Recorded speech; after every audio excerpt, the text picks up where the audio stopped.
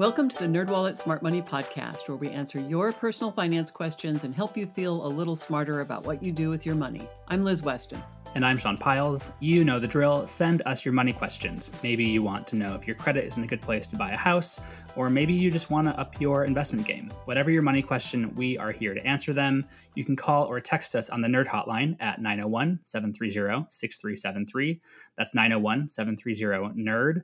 Or email us at podcast@nerdwallet.com. And hit that subscribe button if you want more nerdy goodness delivered to your devices every Monday. If you like what you hear, leave us a review. And one more plug before we get into the episode. We're working on a special podcast where we're going to share what you've learned this year about your finances because of the pandemic or otherwise. But to make this happen, we need to hear from you. Right. We want your voice in this, so please email or send us a voice memo of your financial lessons from the wild year that is 2020. Send them to podcast@nerdwallet.com. For your voice memos, just open up that voice memo app on your phone, record your thoughts, and we will share them on a future episode. We really can't wait to hear from you, so I hope you'll do this. Okay, let's get on to this episode. This week, we answer a listener's money question about which investing platforms are best. First, though, in our This Week in Your Money segment, we're talking about how you can reduce your tax bill next year. Right. We are now in the final quarter of the year, somehow, meaning that if you want to reduce your tax obligation for the year, you only have a few months left to do so. So, Liz, let's talk through some of the go-to ways folks can do this. Where do you think people should start? Well, the reality is that people don't have many ways to reduce their tax bill anymore. Most people don't itemize, and that was always the way that you kind of got to gather up your deductions together and get that bill down. So the options that are still left to people are fewer, but they actually can be pretty effective in reducing your taxable income. And the most important one is saving for retirement. Putting money into 401ks if you have one, IRA if you don't. That can bring your tax bill down, and it's setting you up for the future. So that's obviously the go-to place. And if you do have a 401k, you're probably getting a match for at least some of that money. So again, it's not only a tax break, it's free money on top of it. If you happen to be low or moderate income, there is a tax credit on top of the tax deduction. Again, it's like supercharging your retirement savings. It's a really good thing to do. Okay. One thing I wanted to mention is for folks who still have federal student loans that they're paying off, I'm in this camp. Obviously, a lot of the payments have been on hold because of COVID relief bills. But if you still owe interest on these loans, it might not be a bad idea to keep paying them since people in general can write off around $2,500 in interest. I personally am, for better or worse, past that point in paying off my student loans. So I'm not paying my loans right now. But if you owe interest, you might as well do that just so you can get that tax break come tax season next year. Yeah, it's like $2,500. It's use it or lose it. You can't make it up in future years. So that's probably a good idea. Right. And one thing I want to talk about as well is writing off donations. And this is something that got more difficult for folks to do after the tax changes in 2017. But there is a slight change for the 2020 tax year where folks can write off up to $300 in cash donations without having to itemize it, which can make this process a lot easier. We've all been donating more this year. At least I have been, I know. So that's something that I'm planning on taking advantage of as well. Yeah. And that was the real worry for charities, is that because so many people lost that deduction, they worried that people would give less. And it seemed like that was happening before the pandemic. But now there does seem to be this real surge in generosity, which is great. And you should take advantage of that little tax break if you can get it. Now, what if I've spent $70,000 on hairstyling in the past year? Can I write that off? No, there's all kinds of fun things you can't write off. So, okay, darn. But just wasted $70K. Yeah, well. Now, if we were talking about Shea Coulee again, if you are a drag artist and this is something that you're doing to raise money, that's totally different. But yeah, for most people, it would have to be a business expense. Yes. And those can get tricky. If you do have a side business, you should also have a tax pro. So ask your tax pro about it. I also want to hear from you, Liz, about flex spending accounts and health savings accounts, because these are two big options for people as well. Can you talk about that a little bit? Yeah. And right now we're in open enrollment season. So this is the perfect time to talk about it. So flexible spending accounts and health savings accounts, they're separate things, and FSAs are even broken down into two things. They're for medical expenses and for childcare. So it's no wonder people get super confused about this. Too many letters. Yes, too many letters. But the fact is, this is pre-tax. So again, you're shaving down your income, you're saving on taxes, and you're putting aside money that you will probably spend anyway on these things. So one easy way to do it, look at your spending last year on, for example, medical spending, you're out of pocket. And you should be putting at least that much into your FSA, the flexible spending account, if you've got that. And people get worried about FSAs because it's use it or lose it. But typically, you have a little bit of time after the end of the year to spend it, and you can spend it on a lot of different things. So it's pretty flexible. There's also FSAs for childcare. And again, right now, nobody's using childcare. Very few people are able to use childcare. That's not going to continue forever. So it's something to think about next year. At some point, you will be back, if you have kids, to needing care. So that might be helpful. Health savings accounts are really supercharged, super amazing things, but they're not for everybody. And what HSAs do is they're an account that's tied to high deductible health insurance. And you basically put money into the HSA, you get a tax break when you put it in. The money can be invested. It's not just sitting there. It can grow tax deferred. And then if you take it out and use it for medical expenses, it's tax free. So it's like this triple threat. There's 3 different tax advantages to it. But it's not for everyone. It's not for everyone. And a lot of financial advisors tend to push these things because it really is. It's the greatest thing since sliced bread. Some even like it better than 401ks, but not everybody should have a high deductible account. If you have chronic health conditions, if you have kids, if you don't have savings to cover that deductible and you would put off healthcare, all those things mean, the high deductible plan probably isn't for you. Which means the HSA isn't for you. But if you're in that category where it could be a help, definitely check it out. I know you wrote an article about this, right? I'm recently. Sure I did. All right. Well, we can dig it out of the archives and link to it on our show notes post. I didn't write it, but we do have an article at NerdWallet about HSAs versus FSAs, how they differ, how they're similar, and we can link to that in the show notes. Okay. One last thing that I know might be top of mind for a few people. I've got this question from a couple of friends so far this year, and that's about whether they can write off the part of their apartment or house they're using as a home office on their taxes next year. Oh, yeah. What about that? That's a great question. The home office tax deduction is a business deduction, which means you have to have business income, 1099, something like that. It's not really for employees. And there are rules to this, so you definitely, again, want to research it a bit and maybe talk to a tax pro, but that's a way to shave a little bit more potentially off a tax bill. All right. Well, I think that about covers it for now. Folks still have a few months left to sort this all out, but I think now would be a good time to dig into it, maybe over the holiday breaks that are coming up, spend some time and figure out how you can get the tax cuts that will help you when you need to file next year, because you won't be able to do it past the end of this year. Yeah. So the clock is ticking. All right. Let's get to this episode's money question, which comes from Marco in Brooklyn. They write, "Hey, NerdWallet, I absolutely love your podcast, and it has been a great resource during quarantine in getting some knowledge on investing. I'm 27 years old, living in Brooklyn, and my money has pretty much been sitting in a savings account for years. The reason I haven't touched it and add little by little is because I always had the intention of buying property.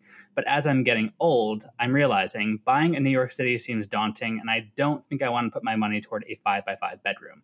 I can understand that, Marco. All right. With that said, I recently started researching how to invest. I've learned a bit about stocks, index funds, mutual funds, and so much more, but it's very overwhelming, and I've just been circling for weeks trying to decide where to open an account. I was hoping you could dive more into how to select the best platform to invest your money. What makes some better than others? I also currently have a 401k through my company. Is it smart to do my personal investing on the same platform to be consistent? Thanks for your info as always." Oh, I love these questions from elderly 27-year-olds. I know. I was going to say, Marco, you're 27, and that is not old. But I do appreciate the detail of your question, so thank you for that. But again, 27 is not old, and in fact, this age might be a huge asset for you. But to help answer Marco's question, on this episode of the pod, we're talking with Kevin Voigt, an investing super nerd. Oh, I'm looking so forward to this. Hey, Kevin, welcome to the show. Hi, guys. Thanks for having me.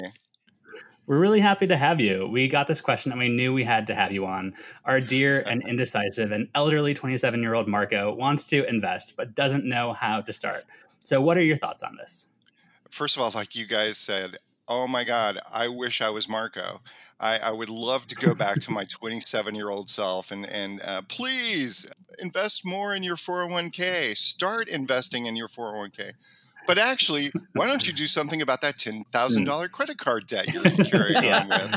But so it sounds like he's in a great position, right, to invest. And it's so surprising since the stock market started its tumult in the wake of coronavirus. A lot of people are Hmm. going in and, as they call it, buying the dip, which is, when prices are Right. going down, when the market's going down, get in there and buy. Marco mentioned that he has a savings account, which is great. That's awesome. Definitely Hmm. do that. But we're in a low interest environment right now, historically low, really.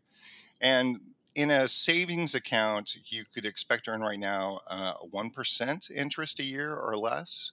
Yeah. A lot less than a year ago. Meanwhile, if you invest in the S&P 500 or stocks related to the S&P 500, that has averaged 8% interest per year the last 50 years. So the difference between 1% and 8% obviously is great. And Marco has the greatest advantage any investor has, which is time. Oh my gosh. Right. I pulled out the trusty NerdWallet investment calculator just like, okay, if Marco put $100 in the savings account earning 1% versus invested that cash earning on average 8%, what would the difference be over 10 years? And in 10 years, he would earn at 1% about $700 interest. At 8%, he would earn $7,000 interest over the same period of time. So it's just Yeah. Wow. the magic of compound interest. But Kevin, we should raise the point that you don't get 8% guaranteed every single year, right? Oh, that's for sure. I mean, that's the thing. Investing is sort of it's a long haul strategy because that 8% mathematically seems nice over time. But in the meantime, the S&P 500 dropped 34% between February and March. But there's always going to be sort of this churning of the amount that you might receive from your investments, right? But time is Hmm. on your side for investments to certainly pay off compared to what you purchased the original investment for. Investing, especially when you don't need this money within the next 5 years, is a no-brainer. You will just make more, and that's been proven over time. But Marco is pretty unsure about how he wants to invest. He mentioned stocks, index funds, mutual funds. So can we talk through each of these options and maybe talk about some pros and cons of them? Sure. So stocks is probably the most common thing that people have heard of, which is you're buying shares in a publicly traded company. The Apples of the world, Microsoft, there are thousands of publicly traded companies. And you literally become an owner of that for whatever amount that you purchase in that. The downside with stocks is it's hard to buy a lot of stocks in a lot of different companies, right? And you don't want to buy too many stocks in just one company because that company may be doing well now, but who knows, 5 or 10 years from now, right? So Hmm. enter mutual funds. And mutual funds, we buy the stocks so you don't have to. They are companies that they go out and they buy and they invest in all these different companies. And then instead, you purchase shares of that fund.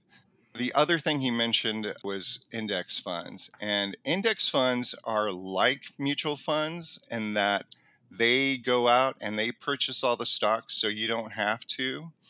But where they're different is you've heard of this thing, the S&P 500. That's a stock market index of the largest by market share 500 companies in the US. Index funds have the idea that, hey, you know what? We don't necessarily want to beat the market. We want to be the market. As we noted, the S&P 500 has increased 8% on average. It's a jagged line, but on average per year. And index fund investors think, you know what? That's fine. I'll take that. Whereas many mutual funds or actively managed mutual funds, they're trying to beat the market. Whereas if the S&P 500 is averaging 8%, they want to bring in 10% or 12%. Newsflash, they rarely do that. Yes. It's very hard to beat the market. So that's the description of those three assets: stocks, mutual funds, and index funds. And I know at NerdWallet, we really like the index fund approach because it's passive, it's cheap, Warren Buffett likes it too, right? Yeah, Warren Buffett is kind of famous for saying, and this is probably good advice for Marco to hear, is, there's a beguiling number of things you could do. There's stocks, there's options trading, there's futures trading. What about Forex? It's like, you can buy one or two well-diversified funds, regularly put more money into them, call it a day, and open up that piggy bank after retirement and enjoy your life. And you'll probably do a lot better. Yes, Right. for sure. Okay, Kevin. So we've gone over the basics of what you invest in. Now, how do you invest? How do you go about it? Right. And that's where it seems like Marco is kind of like frozen, right? What do I do? There's so many. And there are. We review dozens of different brokerages. And that's where what you need to do is open a brokerage account. With stocks, you can't go to a department store and say, I would like to buy some Apple stock, please. You have to go through a licensed brokerage, and that's opening a brokerage account. So that's for starter. You have to open up a brokerage account to begin trading. Okay. So then the next decision, and if Mark was in the room, I might ask him a little more questions regarding this because he mentioned stocks, index funds, mutual funds. Which should I go? The next decision you need to make is like, okay, do I want to do all this by myself? Which is to say, I'm going to choose what stock, I'm going to choose what index fund, I'm going to choose what, we didn't mention bonds or exchange traded funds or all these different assets classes. Do I want to do that myself? And if you do, then you want to open a self-directed brokerage account where basically you go through, answer some questions, you fund the account. And once you fund the account, you still have time to decide what to buy. So you can actually fund your account before having to make the decisions about what to buy or do more research. But you got to have that to get going. And there's a lot of them out there. For example, Allied Invest, Fidelity, Merrill Lynch, Schwab, Robinhood, SoFi Invest, TradeStation, Vanguard, and some of those names, some of them have only been around for a few years. It's really been the advent and explosion of technology and online trading that has really expanded the number of options that consumers have in this regard. So if instead you want someone to please make these decisions for me, I'll give you the money and you tell me where to go. The next choice for you would be a robo-advisor, which is these are companies that you go online, you fill out a questionnaire that details your risk profile. And most of these robo-advisors have different portfolios you can choose from based on risk profile. And you do that, you sign up. And often they strongly encourage and would lower limits for starting an account if you sign up for regular contributions. And in that world, there's a whole host of other names to choose from. There's Betterment, there's Wealthfront, there's E-Trade, there's Schwab also has it, Allied Invest, many others that offer this form of automated investing. And it's a real game changer for investors. And, I've been thinking that this would probably be the easiest route for Marco because there's a lot less decision making involved. And if you're circling, trying to figure out which one to do, it'd be easier to just find one that kind of does a lot of the heavy lifting and complicated math and all of that for you. When I was just getting started investing, I was pretty much in Marco's same exact situation. I wanted to, but it took me a long time to figure out how to do it. And when I just jumped in and signed up for a robo-advisor, I was shocked by how fast it was to sign up. It took 15 minutes versus the 15 hours I'd spent just contemplating all these different options. But now that I'm doing it and I have monthly contributions, it's such a relief to know that I'm doing something. And again, I barely think about it because it's just going and I have my contributions. But when I do think about it, I'm like, all right, pat myself on the back for actually investing. Yeah. So I think that would be a good option. Yeah. And it's advantageous because it's kind of like Netflix. You just sign up for it and every month they direct upon, there's a real ease for it. But, a lot of people do like active investing. The longer I'm here at NerdWallet, the more I personally dislike active investing for myself because it's really scary. But a lot of people, certainly in these times, we're seeing it. A lot of people are very excited about trying more advanced investing options for themselves. And we spend a lot of time also looking for those consumers. What are the best platforms for options trading? What are the best platforms for Forex and so forth? But me personally, do it for me, please. Yeah.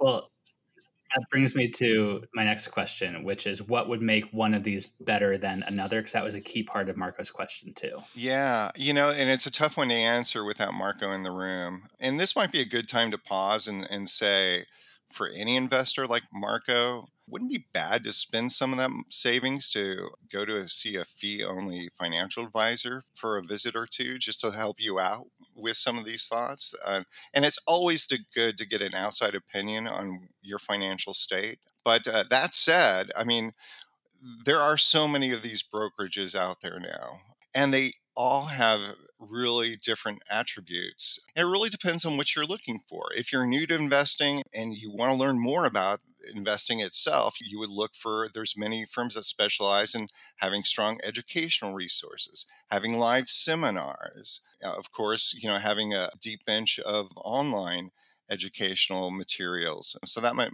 be one way to go.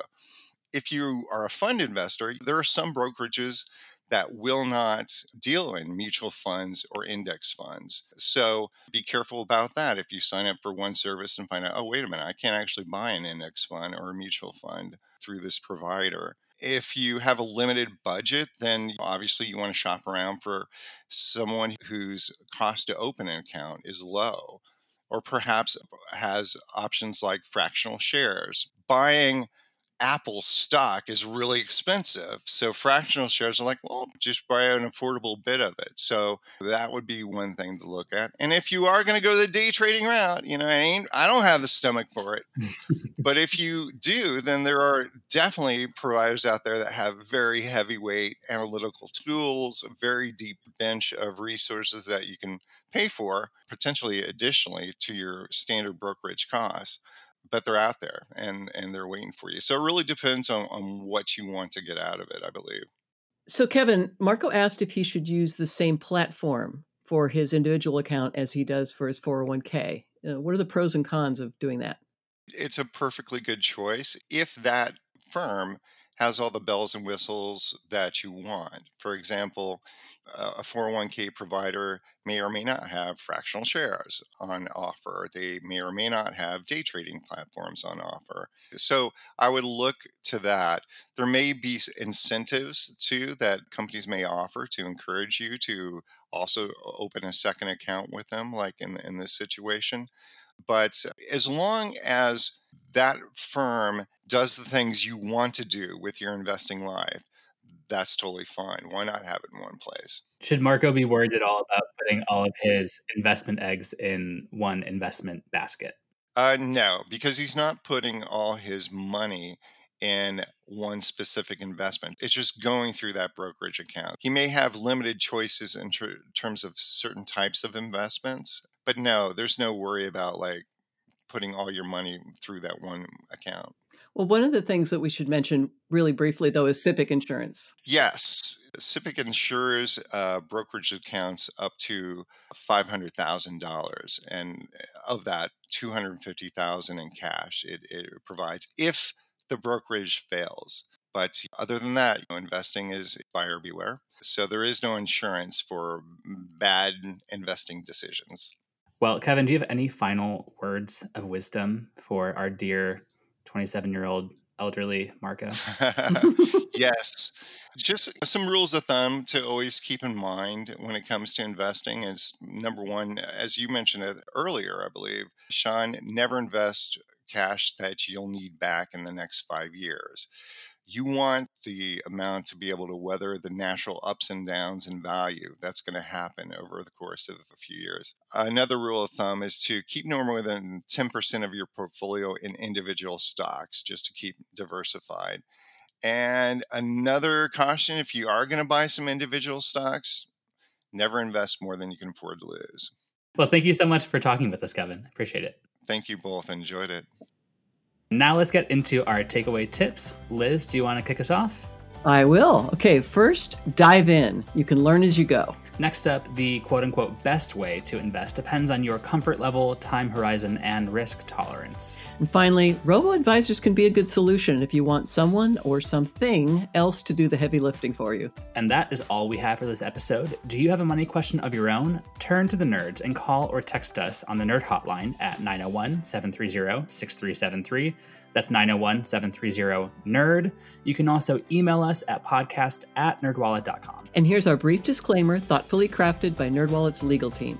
Your questions are answered by knowledgeable and talented finance writers, but we are not financial or investment advisors. This nerdy info is provided for general educational and entertainment purposes and may not apply to your specific circumstances. And with that said, until next time, turn to the nerds.